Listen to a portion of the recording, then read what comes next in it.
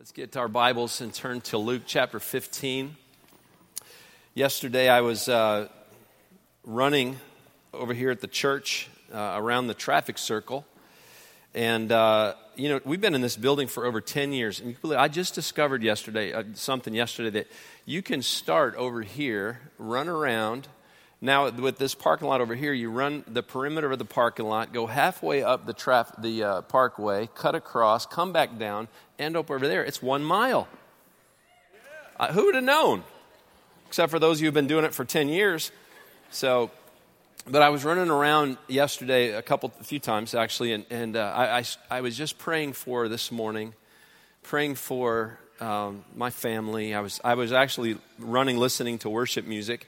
And while I was running, I just believed that God put something on my heart that I want to share with you. And I actually put it on social media last night.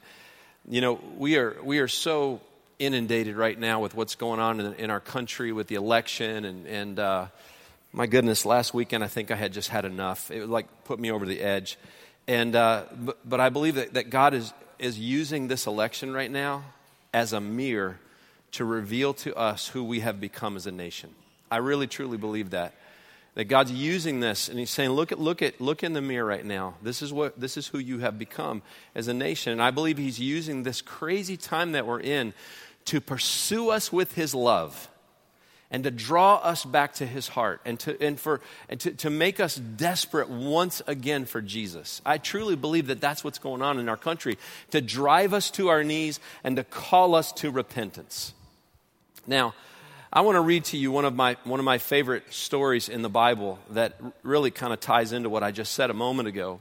In Luke chapter 15, Jesus is teaching, and I love how it begins. It just sets the stage for what's going on, and I want you in your mind to picture yourself just sitting and listening to Jesus teach. It says the tax collectors and the sinners were all drawing near to hear Him.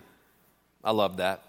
Tax collectors and sinners drawing near to hear Him. And the Pharisees and the scribes grumbled. They grumbled throughout the whole Bible. And they just said, this man receives sinners and He actually eats with them. So Luke starts off, he just basically painting a picture for us of who's in the crowd as Jesus is teaching. And he's teaching, he's got tax collectors who are considered to be the irreligious, who are the unclean by the Jewish religious standards of the day. And then the Bible says that there were just around Him men and women, could have been some children. They were just straight up sinners. And they would gather to where Jesus was teaching. It didn't matter what town He was in, didn't matter what region He was in. When Jesus spoke, sinners were drawn to Him. And this was always grated on the religious of the day. They just couldn't get it. They could not believe that Jesus, who was a rabbi and a religious teacher, this guy associated himself with sinners. He actually ate with them. So with everyone listening, here's what Jesus says. The Bible says He told them a parable. He says, what man of you, remember who's in the crowd now, what man of you, having 100 sheep, if he has lost one of them, does not leave the 99 in the open country and go after the one that is lost until he finds it? And when he has found it, he lays it on his shoulders, rejoicing. And when he comes home, he calls together his friends and his neighbors, saying to them, rejoice with me, for I have found my sheep that was lost.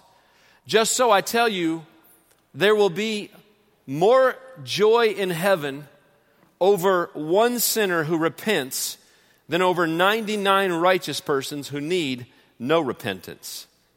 Now, maybe more than any other place in Scripture, Jesus expresses through the story the value that God places on the lives of every person who lives.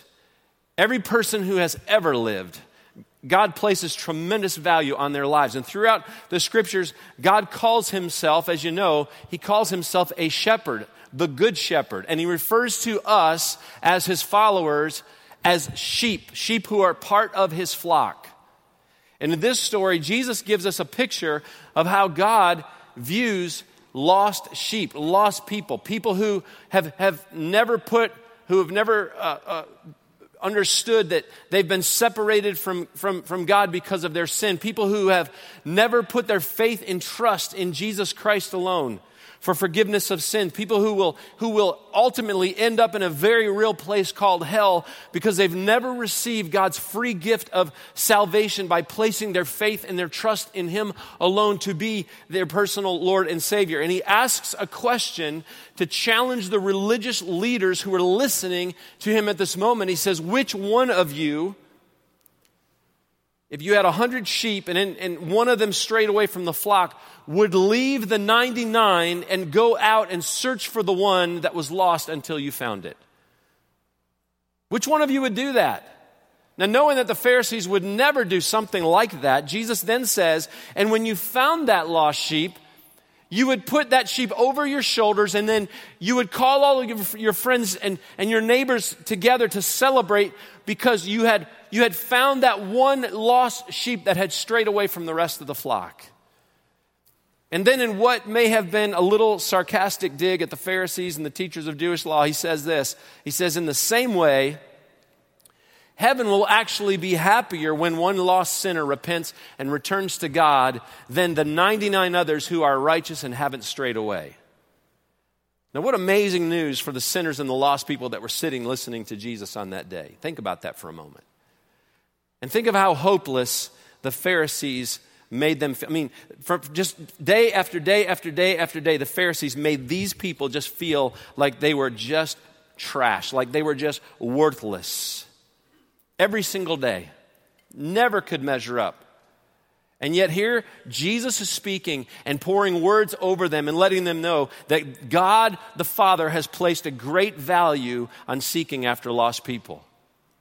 He's not diminishing the value of the fact that there's 99 others in the flock, but he's letting those who were lost in that day, who were listening to him, he was letting them know that they had tremendous value in God's eyes. So much so that Matthew's account of this very same story says in Matthew 18:14, so it is not the will of the Father who is in heaven that one of these little ones should perish.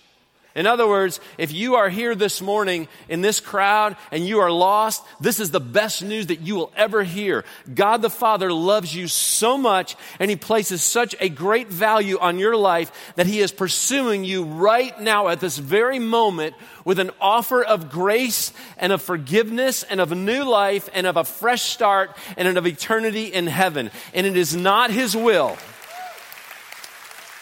And the Bible says it is not His will that anyone die without having an opportunity to place their personal faith and trust in Jesus Christ alone.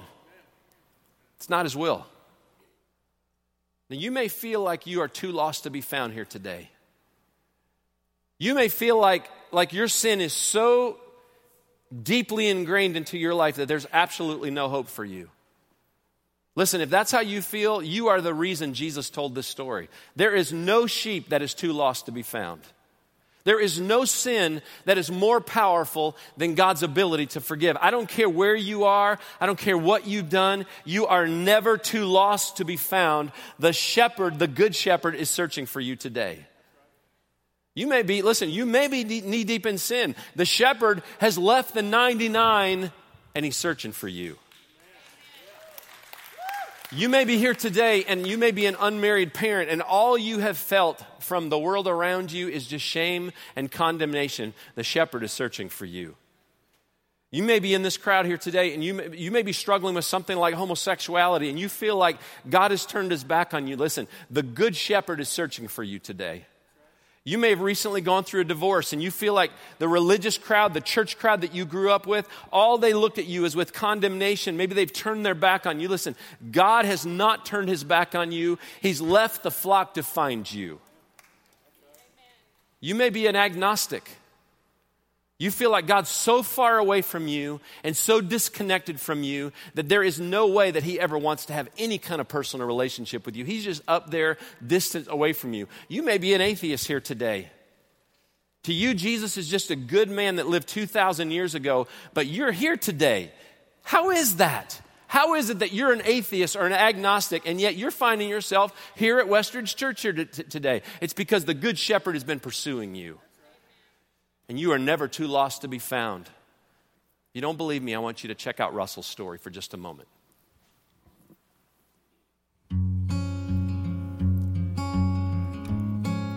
My name is Russell. I'm a teacher and a running coach. I'm almost 40 years old, and until I was 38, I was an agnostic or an atheist or someone who was committed to disproving or stubbornly refusing to believe that there is a God. To me, believing in Jesus as a great teacher or a great philosopher was right on, but burning bushes don't speak, and men don't walk on water, and I could never take the leap of faith to believe any of that. I was always a very proud person that I could deal with any kind of problem in my life, that anything the world threw at me, I could handle on my own. But through conversations with people that God was putting in my life, and through many things that were happening in my life, things started to change. With a family that didn't see me very much, kids who needed more than just an English teacher who graded papers, or a coach who just knew about paces and miles and winning races, I felt this growing presence in my life. I felt this almost like a weight in my life.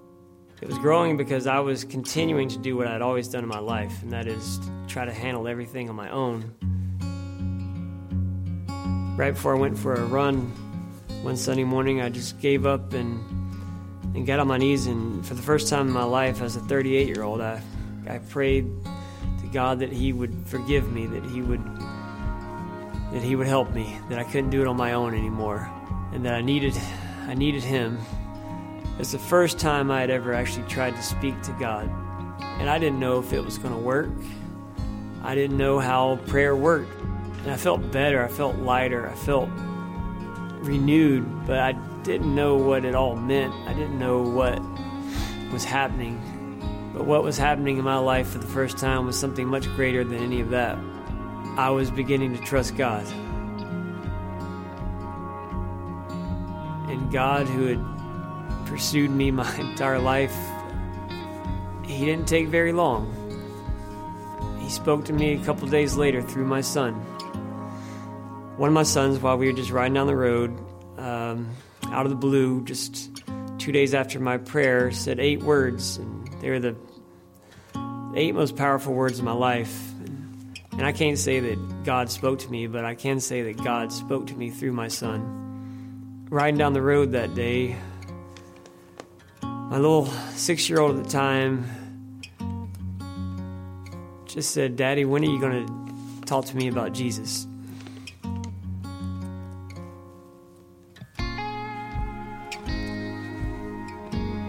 And I knew. My wife and my sons mean more to me than anything in the world. And to have my son reach out to me innocently and openly and just ask me to teach him about Jesus, that's the moment I knew that I believed in God and that Jesus was my Savior. God just refused to give up on me. He started working in my life through some friends of mine, one that bought me a Bible, one that just would not stop talking to me about Jesus no matter what I said, no matter how many times I told him I wouldn't ever believe in Jesus. God just would not give up on me. He took somebody like me who can have good influence on so many different people because I teach, because I coach, because I'm a husband and a father, because I'm around so many people that need to know about God. I think God decided He would use me. I'm so happy that I finally realized that after trying to run away from Him when He was pursuing me, and I now am so happy that I'm running with Him.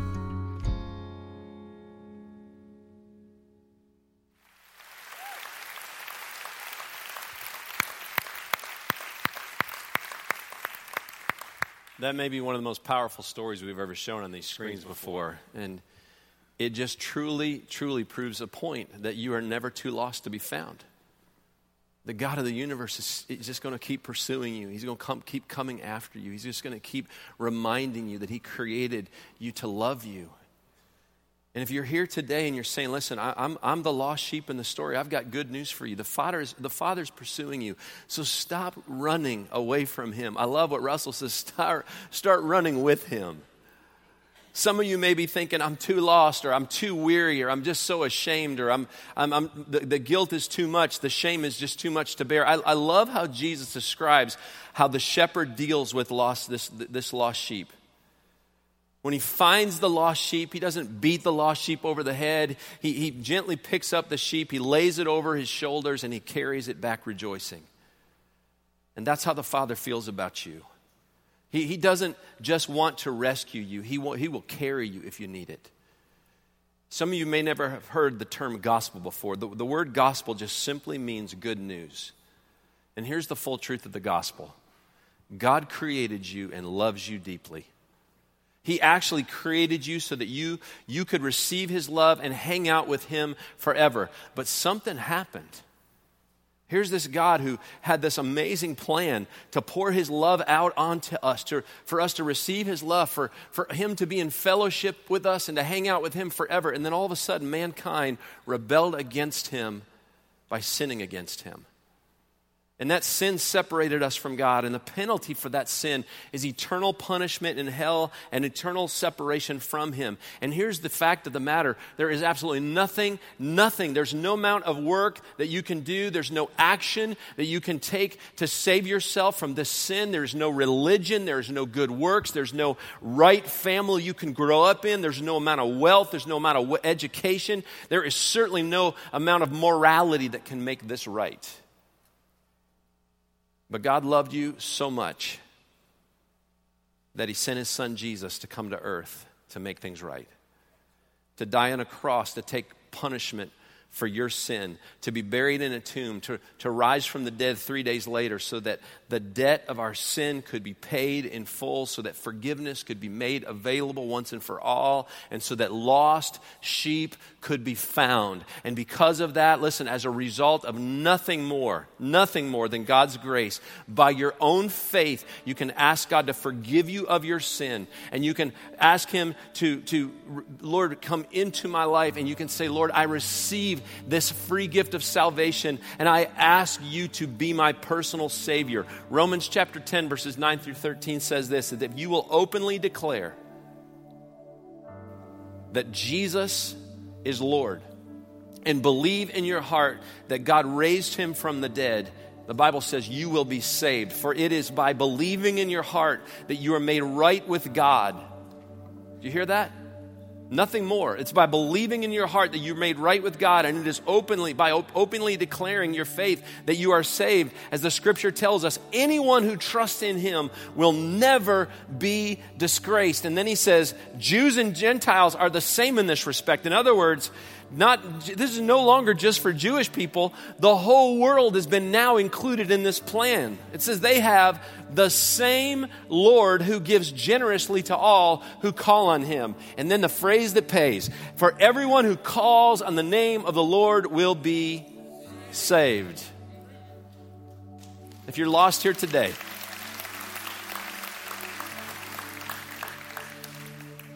if you find yourself lost here today, what do? What do you do? You cry out to the shepherd. You cry out to the shepherd.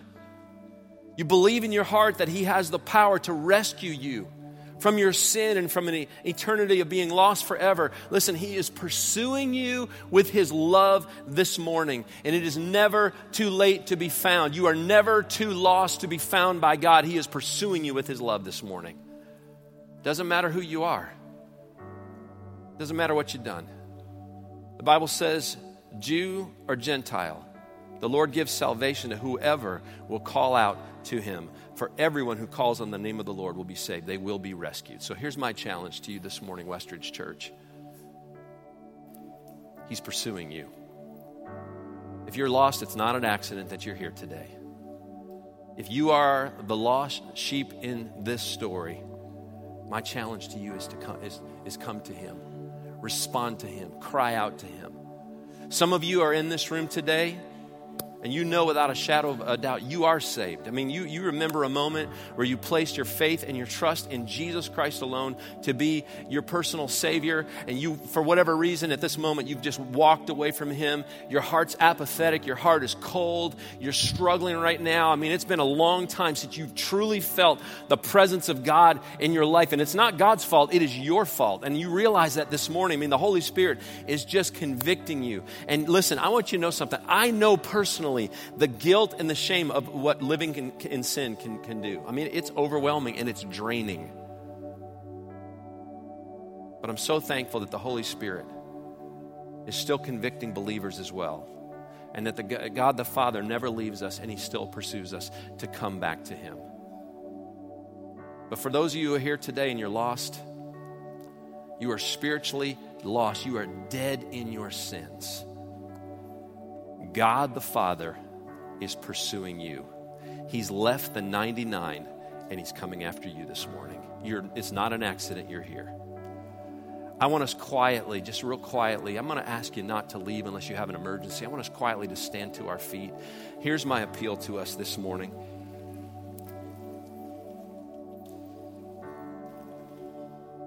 I've left a blank page on how I'm going to end this service. It may look completely different than the first service. I have no idea. I grew up Baptist. When we were in a Baptist church, and I know that other denominations do the same thing, we used to have altar calls at every service. I mean, we were trained to know how to bring people down the aisle. And that's not something you find in the Bible, to be really honest with you. A guy named Charles Finney created that over 100 years ago, and churches have copied it for years, and some have gone away from it, and that's fine. It doesn't really, you know what, you don't need it, and it's okay if you have it. But I remember the very first few months of when Westridge started at Vaughn Elementary School in 1997. There was a couple that came in the door, had been out of church, struggling in their marriage. I mean, really, really struggling. The dad had a son from another marriage. This couple was really at wit's end. Marriage was right on the brink of being just completely destroyed. 2 little girls, little babies. And I did something that I just felt led to do. I just thought, I'm gonna have a good old-fashioned altar call. We hadn't done it since we started the church, and I just felt led to do it. And Bill Wittenbrook, never met him before in my life, stepped out, walked down the aisle, met me right in front of the steps. And he put his faith and trust in Jesus Christ to be his personal Savior. Saved his marriage, rescued probably his kids.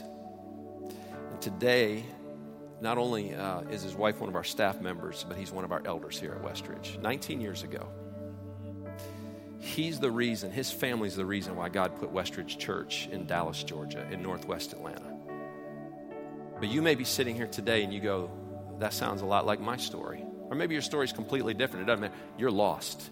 You're lost. But I want you to know you have been created to receive the love of the Father. But sin has separated you, but God is pursuing you. Through His Son Jesus and what Jesus has done for you on the cross and by rising from the dead, He's pursuing you and He's coming after you, and it's no accident you're here today. So here's what I have: a couple of appeals as we close. I'm going to jump down from this step. I'm going to be right down here. If you're lost, I want you to come.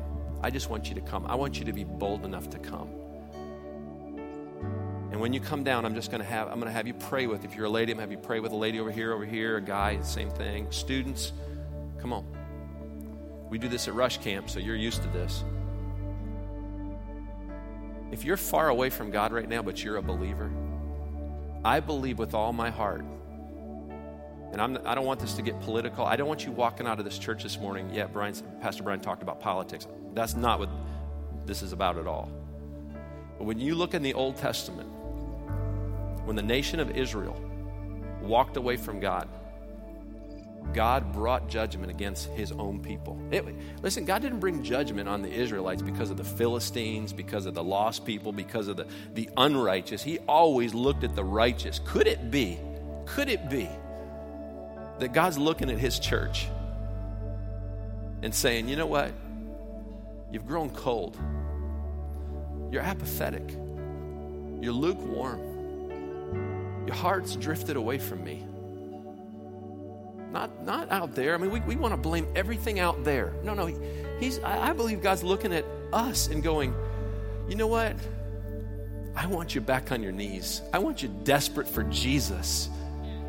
I care more about your heart and your walk with me and my relationship than who's in office right now. I want your heart, and I will do whatever it takes to make you come back to me, to make the church, my people, my bride, my flock, because he loves his sheep. He says, I'll do whatever it takes to put you on your knees, to understand that I want you to live your life desperate for Jesus. I want to fellowship with you. Could that be what's going on? You look at the history of the Bible, that's what God did. Listen, if you are here today and you are a believer and your heart is cold, your heart is lukewarm, I'm not throwing guilt and shame on you. I've been there myself. It's time to come back to Jesus. If your family's not where it needs to be this morning, Dad, you step out and you lead strong. I know it's tough. Maybe you haven't been leading. That's okay. God will meet you. God will meet you. Single mom, you're here today. You are welcome here. This is a church for you. You may be here today. Your husband's not here. You're praying. Your husband may be lost. I grew up in that home. Listen, you keep praying for your husband. You keep showing him a godly life. You keep letting God work, and you watch what God can do. I've had a first row seat to watching that happen. So here's what I want. I'm going to jump down here. You come up. People are already coming. The Spirit's moving. Come on. Listen, if you're here today, you're lost, you get on your knee, you come down here. If you need Christ, you're a believer, but your heart is cold, you want to pray for our nation, you want to pray for our church, come on, these steps are wide open right now. There's room for you, and we're going to keep this going. We're going to sing a song called Come to the Altar, believe it or not. All right, I'm jumping down here. Let's ask God to move in a powerful way in this auditorium right now, that his presence would be so strong that we can't help but move.